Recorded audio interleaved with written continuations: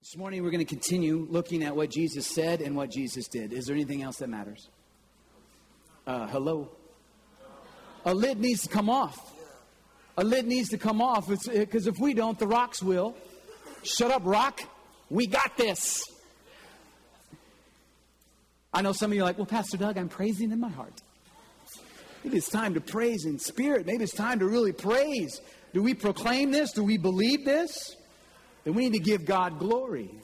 So we want to be a part of what Jesus said and what Jesus did. Most definitely what Jesus did was love.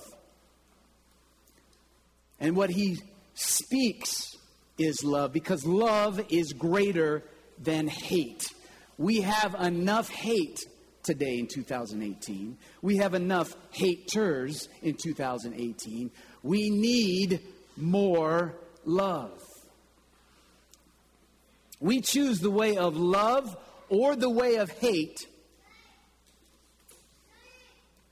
with every word we say.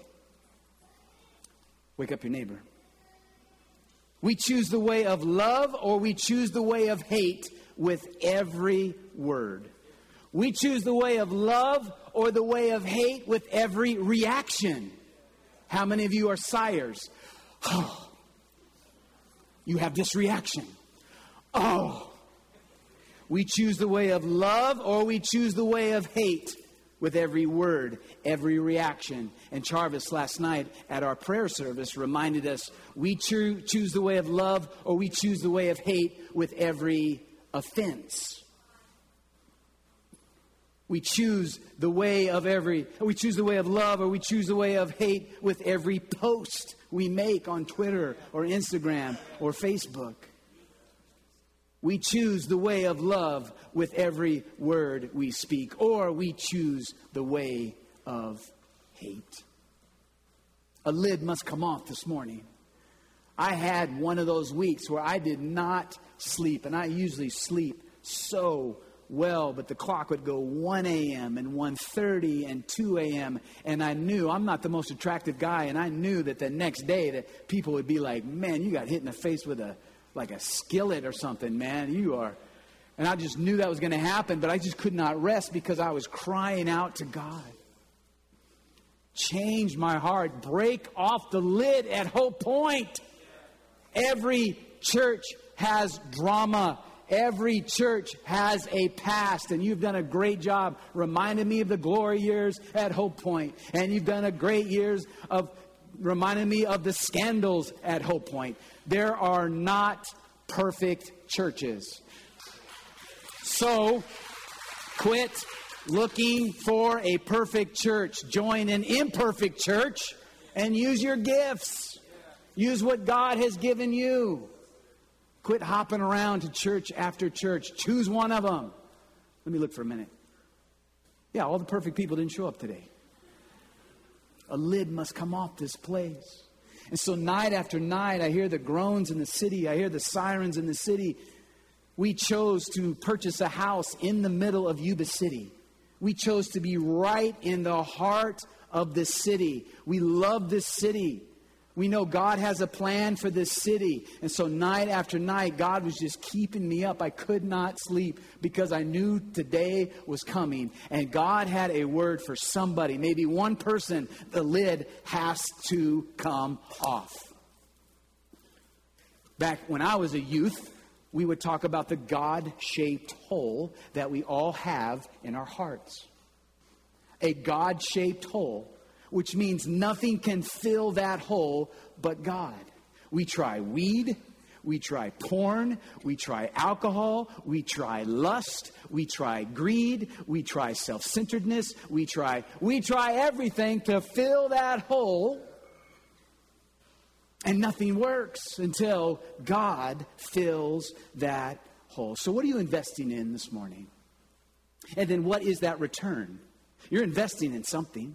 You're putting time and effort into something. You're investing into something. So what are you getting back in return? If you're investing in the kingdom of God, you are getting so much. He has to push you down like the kitchen trash. We do that routine, in the kitchen trash. Take out the trash. You know what? Maybe I can push the trash down just a little bit more and put more trash in it, then I won't have to take it out.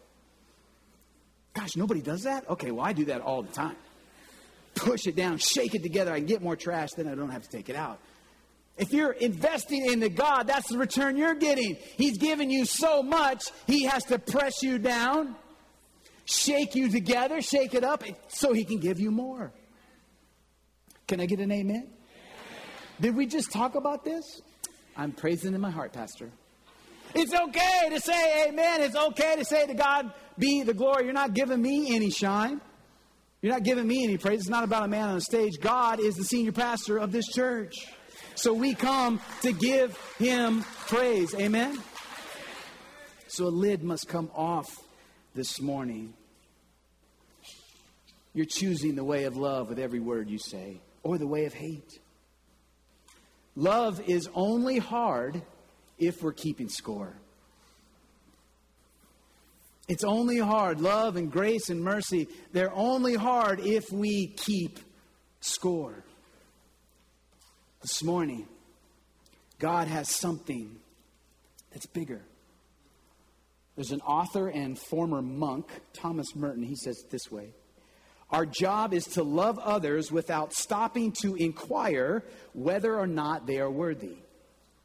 Our job is to love others without stopping to inquire whether or not they are worthy. Thanks be to God that Jesus didn't stop and go, I'm not sure if He's worthy of my love. While we were yet sinners, God sent His Son Jesus. I was a sinner, but I have been set free by grace. I was blind, but now I'm see. I am so thankful that God didn't judge me of my worthiness of His love. Amen? God, through Jesus, has come to bring us a love that transforms our life. That's a vision for us. The path of hate keeps your world the way it is. Hate separates, it divides, it alienates, it destroys, it crushes lives, but love brings people together who otherwise would be pushed apart. This is what hate says. Hate says this: if you don't agree with me, you're my enemy. That's what hate says. But love says this: we don't have to agree with each other to love each other. So you want to change the world for the glory of God? The 9 o'clock service said yes. So that's okay. I'm not comparing. I already started comparing. Do you want to see something change in your heart and in your life? Do you want to see the lid come off? If so, stop demanding what you think you are owed. Stop demanding what you think you are owed and start giving others what they need. Stop holding on to a petty offense and start seeing others as priceless as Jesus sees you. Unconditional love doesn't seem fair until you need it.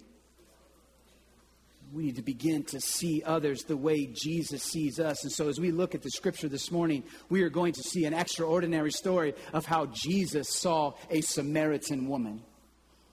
The passage is called The Woman at the Well. It's found in John chapter 4.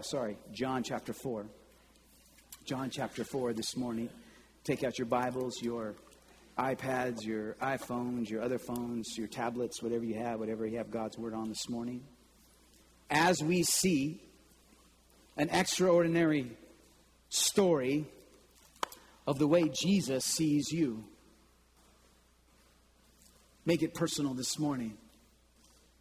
This is a story that God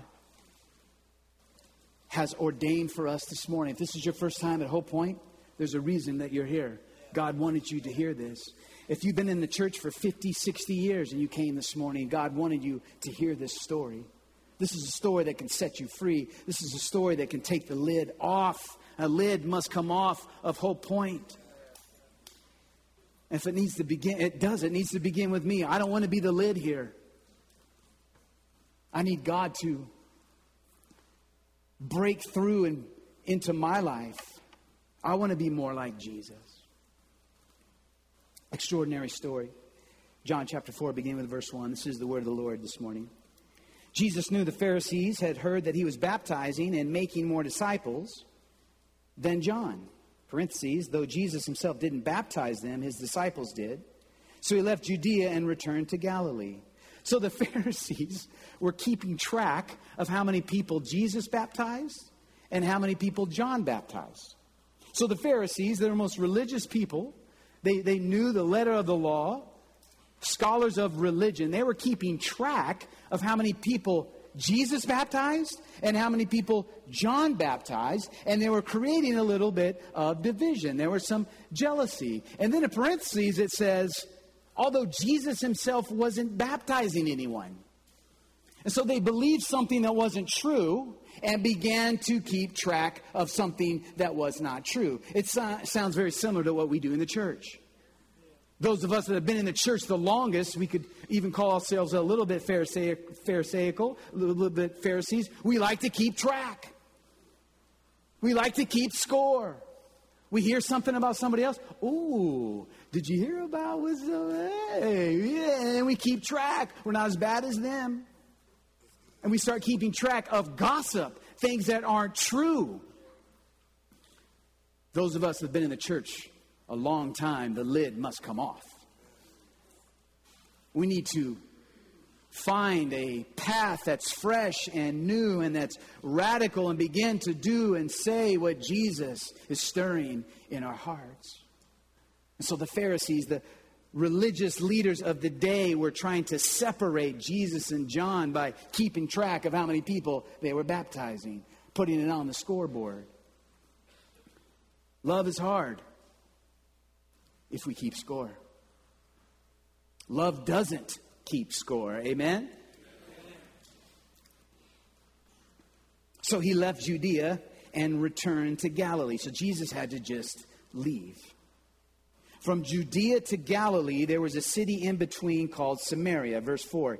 He had to go through Samaria on the way. So from Judea to Galilee, he had to go through Samaria. Now, Samaria was a place of the Jews' enemy. So Jews and Samaritans, fierce enemies. Jews believed that even if a Samaritan touched them, they would also become unclean. They felt Samaritans were unclean. So Jesus was going from Judea to Galilee, and to get there quicker and to get there the correct way, he had to go through Samaria. But when people would make this journey, they wouldn't go through Samaria because that was the city of their enemy. So it would take them 4 to 6 hours to go a different way. Samaria was a place of outcasts, and Samaria was a place of the disenchanted. Samaria was a place of the hated. Samaria was a place of losers. But Jesus felt the need to go to Samaria. Aren't you glad that God didn't take the easy way around and sent Jesus to a cross? Could have come up with a different option, but he sent Jesus to the cross. That was the difficult thing, to send his own son to the cross for us. And Jesus could have bypassed Samaria, but he knew he was called to Samaria. Amen? Personalize this. God comes to you where you're at through Jesus. Could choose a different route, an easier route, but he comes right to you. So Jesus had to go through Samaria. Eventually he came to the Samaritan village of Sychar, near the field that Jacob gave to his son, Joseph. Jacob's well was there. Let's pause there just for a minute. Jacob's well in the town of Sychar was a gathering place. People would go to the well to talk and to have community and to share about what was happening in their city and what was happening in their life. It was a gathering place, Jacob's well. You didn't go there alone. You went there with other people, or you met people there. Jacob's well was there, and Jesus, tired from a long walk, sat wearily beside the well about noontime. Do you see that Jesus got weary? Jesus was tired. He's experienced everything you've ever experienced. Jesus has experienced everything we're going to experience. Jesus knows what it's like to walk this earth. He got weary. He got tired. Soon a Samaritan woman came to draw water, and Jesus said to her, "Please give me a drink." Let's not even pass by that one. In my Bible, it's in red. "Please give me a drink." This is the actual words of Jesus. Samaritans were unclean to the Jews. So this woman, if she's going to give Jesus a drink, they were going to have to touch. Don't pass by this. That's the love that Jesus has. Breaking down barriers, stepping into these situations. "Please give me a drink." He was alone at the time because the disciples had gone into the village to buy some food. Now the woman was also alone, because she was an outcast. She had had 5 husbands. She was despised. She was hated. So she came to Jacob's well, which people came to have community. She came alone. So she was already feeling shame. She was already feeling guilt. Verse 9, so the woman was surprised, for Jews refused to have anything to do with Samaritans. She said to Jesus, "You are a Jew, I'm a Samaritan woman. Why are you asking me for a drink?" Jesus replied, "If you only knew the gift God has for you and who you are speaking to, you would ask me and I would give you living water." "But sir, you don't have a rope or a bucket," she said, "and this well is very dry. Where would you get this living water? And besides, do you think you're greater than your ancestor Jacob, who gave us this well? How can you offer better water than he and his sons and his animals enjoyed?" And then Jesus replied, "Anyone who drinks this water will soon become thirsty again. But those who drink the water I give will never be thirsty again." Amen. Can I get a witness? Amen. This is the red letters of Jesus. This is the actual words of Jesus. He's preaching the sermon, not me. These are his words. We should give an amen. "But those who drink the water I give will never be thirst again. It comes fresh, a bubbling spring within them, giving them eternal life." You have a God-shaped hole. You're thirsty. You're thirsty. And the drinks that you choose do not give you satisfaction. The drinks that you choose, the things you choose to quench your soul, makes it even drier. But when we drink the living water, we will never be thirsty again. And Jesus says it becomes a fresh, bubbling spring within them, giving them eternal life. We need more bubbling springs. We need the lid to come off. A lid will come off when there's that bubbling spring. Amen? "Please, sir," the woman said, "give me this water. Then I will never be thirsty again, and I won't have to come here to get water." Verse 16, "Go and get your husband," Jesus told her. "I don't have a husband," the woman said. Jesus said, "You're right. You don't have a husband, for you have had 5 husbands, and you aren't even married to the man you're living with now. You certainly spoke the truth." "Sir," the woman said, "you must be a prophet. So tell me, why is it that Jews insist that Jerusalem is the only place of worship, while Samaritans claim it's here in Mount Gerizim, where our ancestors worshipped?" Jesus replied, "Believe me, dear woman, the time is coming when it will no longer matter whether you worship the Father on this mountain or in Jerusalem. You Samaritans know very little about the one you worship, while we Jews know all about him. For salvation comes through the Jews.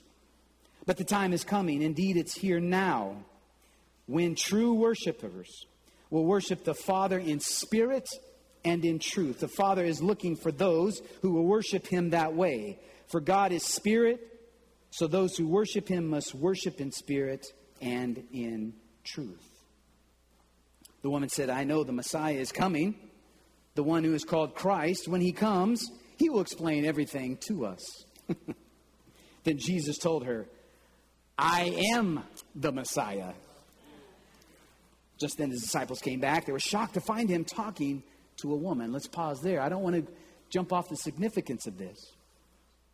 This is Dodgers Giants hatred. This is NorCal SoCal hatred. This is Jews and Samaritans. This is hatred. Let alone a woman and a man speaking. A woman who had had 5 husbands. A Samaritan who was unclean. An outcast. Someone who was hated. Jesus entered into her life and invited her to eternal life. Anybody give me a witness this morning? Oh, the lid must come off this place. We need a revival. What are we afraid of? What are we afraid of? Jesus is on the other side of the door. He's calling you to step through. He already owns the land he's asking you to step upon. Amen? Hey, there we go.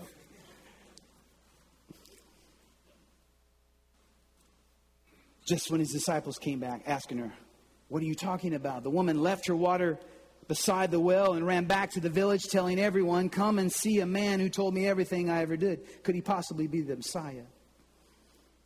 So the people came streaming from the village to see him. She could not contain what had happened. She had to run off and tell everyone about Jesus, who erased her shame. Jesus, who set her free. Jesus, who recognized her even in her sin. She wanted everyone to know about this Jesus. Amen?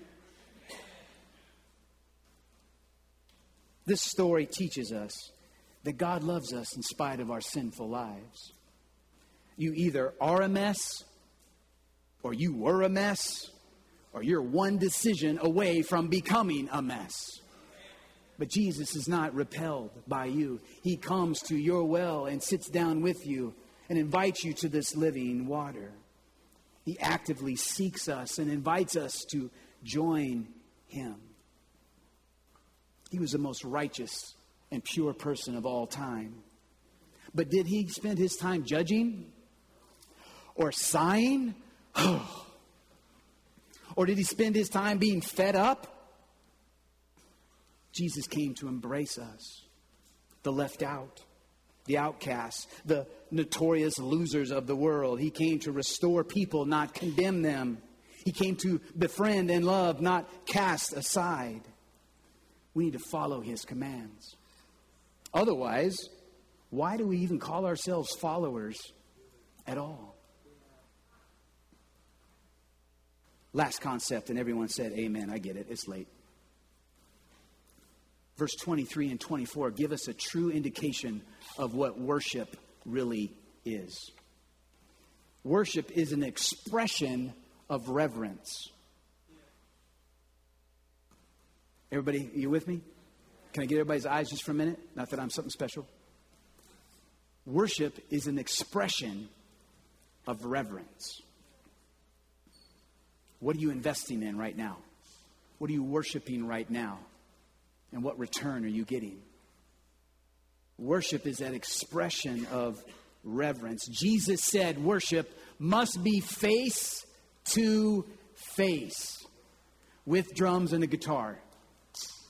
No, it's not about music. Worship is not about music. It's about a face to face encounter with God, who has the living water that restores us and sets us free. It's not about rule following. It's an intimate encounter with the Creator. It's a full recognition of who God is. That's what true worship is. It's a full recognition of God, who is almighty, who is loving, and who is merciful and holy. It's life-changing, as we saw with this woman.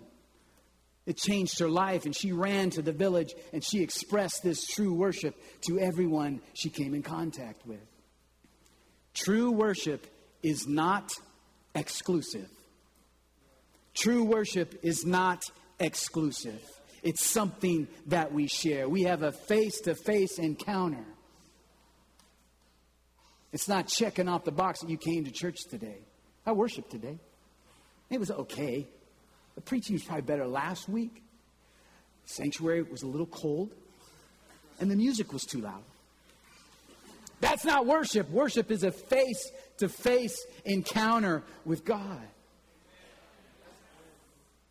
I don't know if you know, we have a house of prayer night every Saturday night. One of the Hope Point glory stories I got here is we had this great Saturday night worship service. And so we're trying again. And there's only about 15 of us that come on Saturday nights. But I just want you to know, we gather together every single Saturday night for a house of prayer.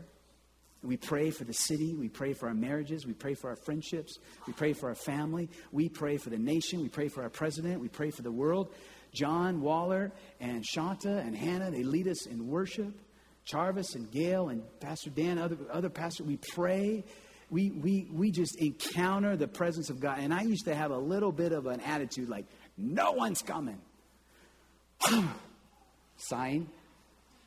You choose the path of love or hate with every reaction. And just a few weeks ago, God said, it's not about anybody else but you. I want to be face to face with you in this space. And so it's just been so rich and so satisfying and so magnificent to worship God face to face, just completely laid out in his presence.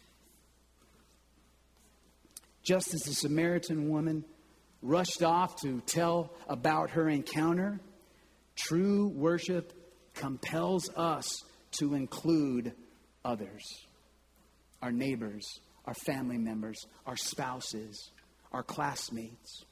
True worship in spirit and in truth is an encounter, a face-to-face encounter with God. It produces a transformed life. Stand with me as we conclude our time together.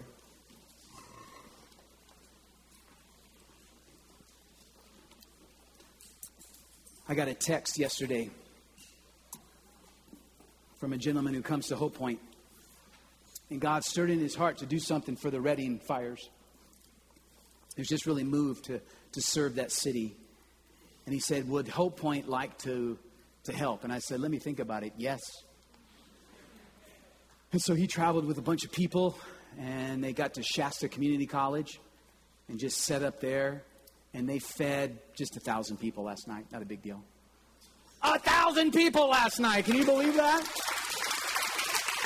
I was amazed at what God did in this act of obedience. And so they had to come back today and buy more food so they could go back up this morning for breakfast, lunch, and dinner. And they're just going to start feeding as many people as they can. Awesome. And so on the fifth Sunday, we usually take a compassionate ministry offering. We do this 5 times a year. We take an offering for our compassionate ministries, which helps people with their utility bills or their rent. If you give us $1, that dollar goes straight to needs in our community, sometimes in our Hope Point community, but sometimes just in the community abroad. So we're going to take an offering, and I know that we've got to try to multitask here. We really want to respond to what God taught, but we also want to take an offering. Half of the offering that we get today will go to the Reading Fires, and we'll continue to keep you in the know about how you can respond to this great need of our brothers and sisters up north. But half of this Compassionate Ministries offering that we give today will go straight to the ministry in Reading. If you want to see the receipts of how we spend the money, if you want to know who was blessed by the generosity, just come see me or Gail. We'll tell you exactly how this offering is being spent. But it spreads all over our county. So men and women, if you come now and pass the plates. But let's stay in the moment of reverence. Go ahead and pass the plates. And let's make this personal this morning.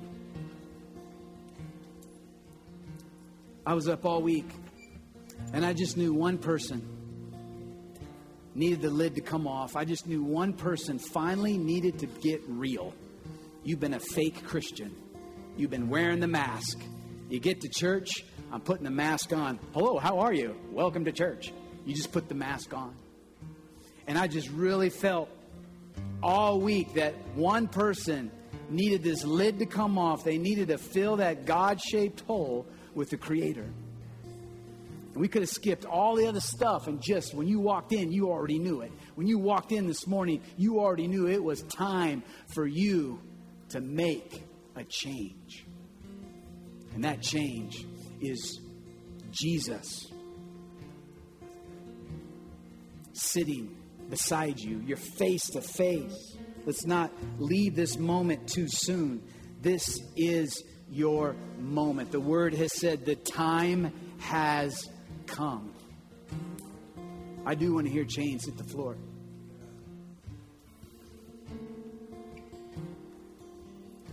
So as we sing and pray, let's respond.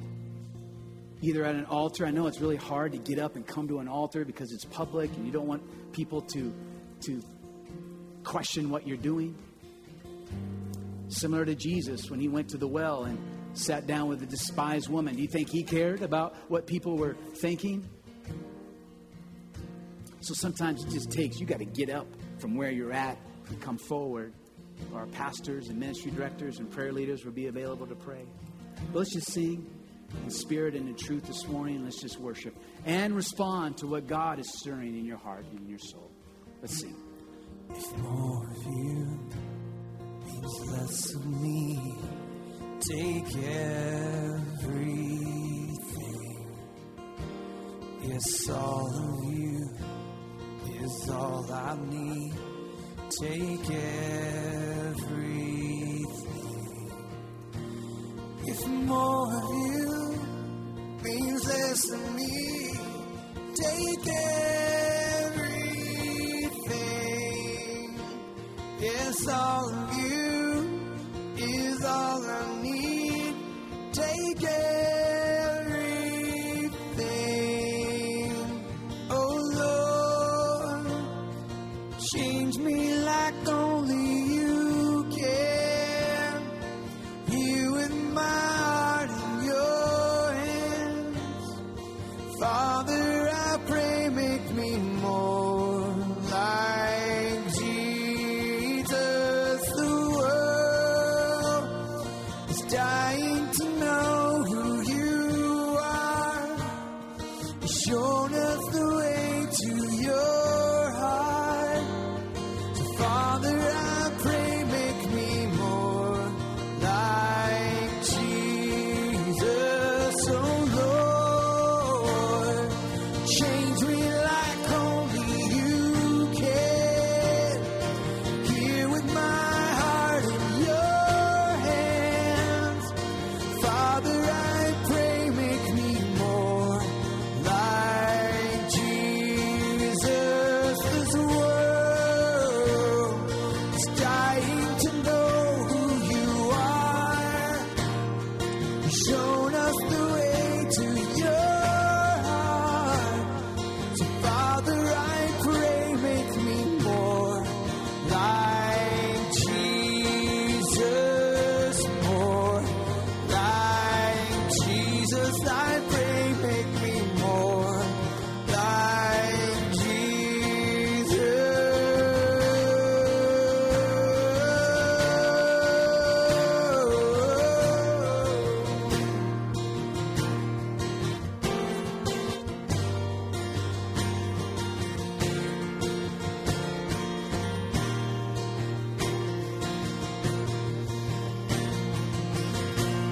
Let's pray. Just pause in this moment of worship, which is an expression of reverence. So we want this to be sacred and reverent and personal. As this next generation, as I said, this next generation in spirit and in truth.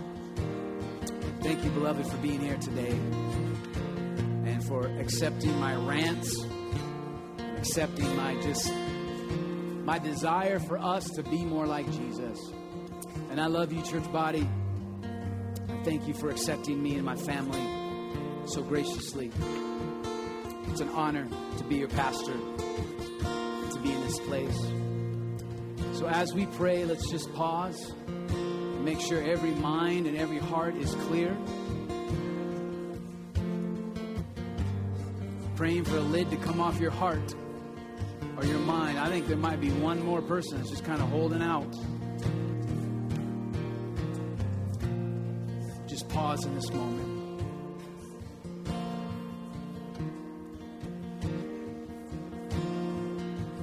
All right, let's pray. Following the prayer, if you would leave in a sacred fashion and maybe hold your conversations to the lobby or to the breezeway as we continue to pray and worship today. So following my prayer, if you could stay and worship and pray or leave with reverence. Let's pray. Living God, we have been to the mountaintop this morning, and we will never be the same again because we experienced your great, unconditional, radical love for us. While we were still a sinner, you sent your son Jesus to rescue us, take our sins upon himself. And then you resurrected him, brought him back. And we've been set free. Who the Son has set free, we are free indeed. And so every word we say, every reaction we embrace, every offense we have, make it in love.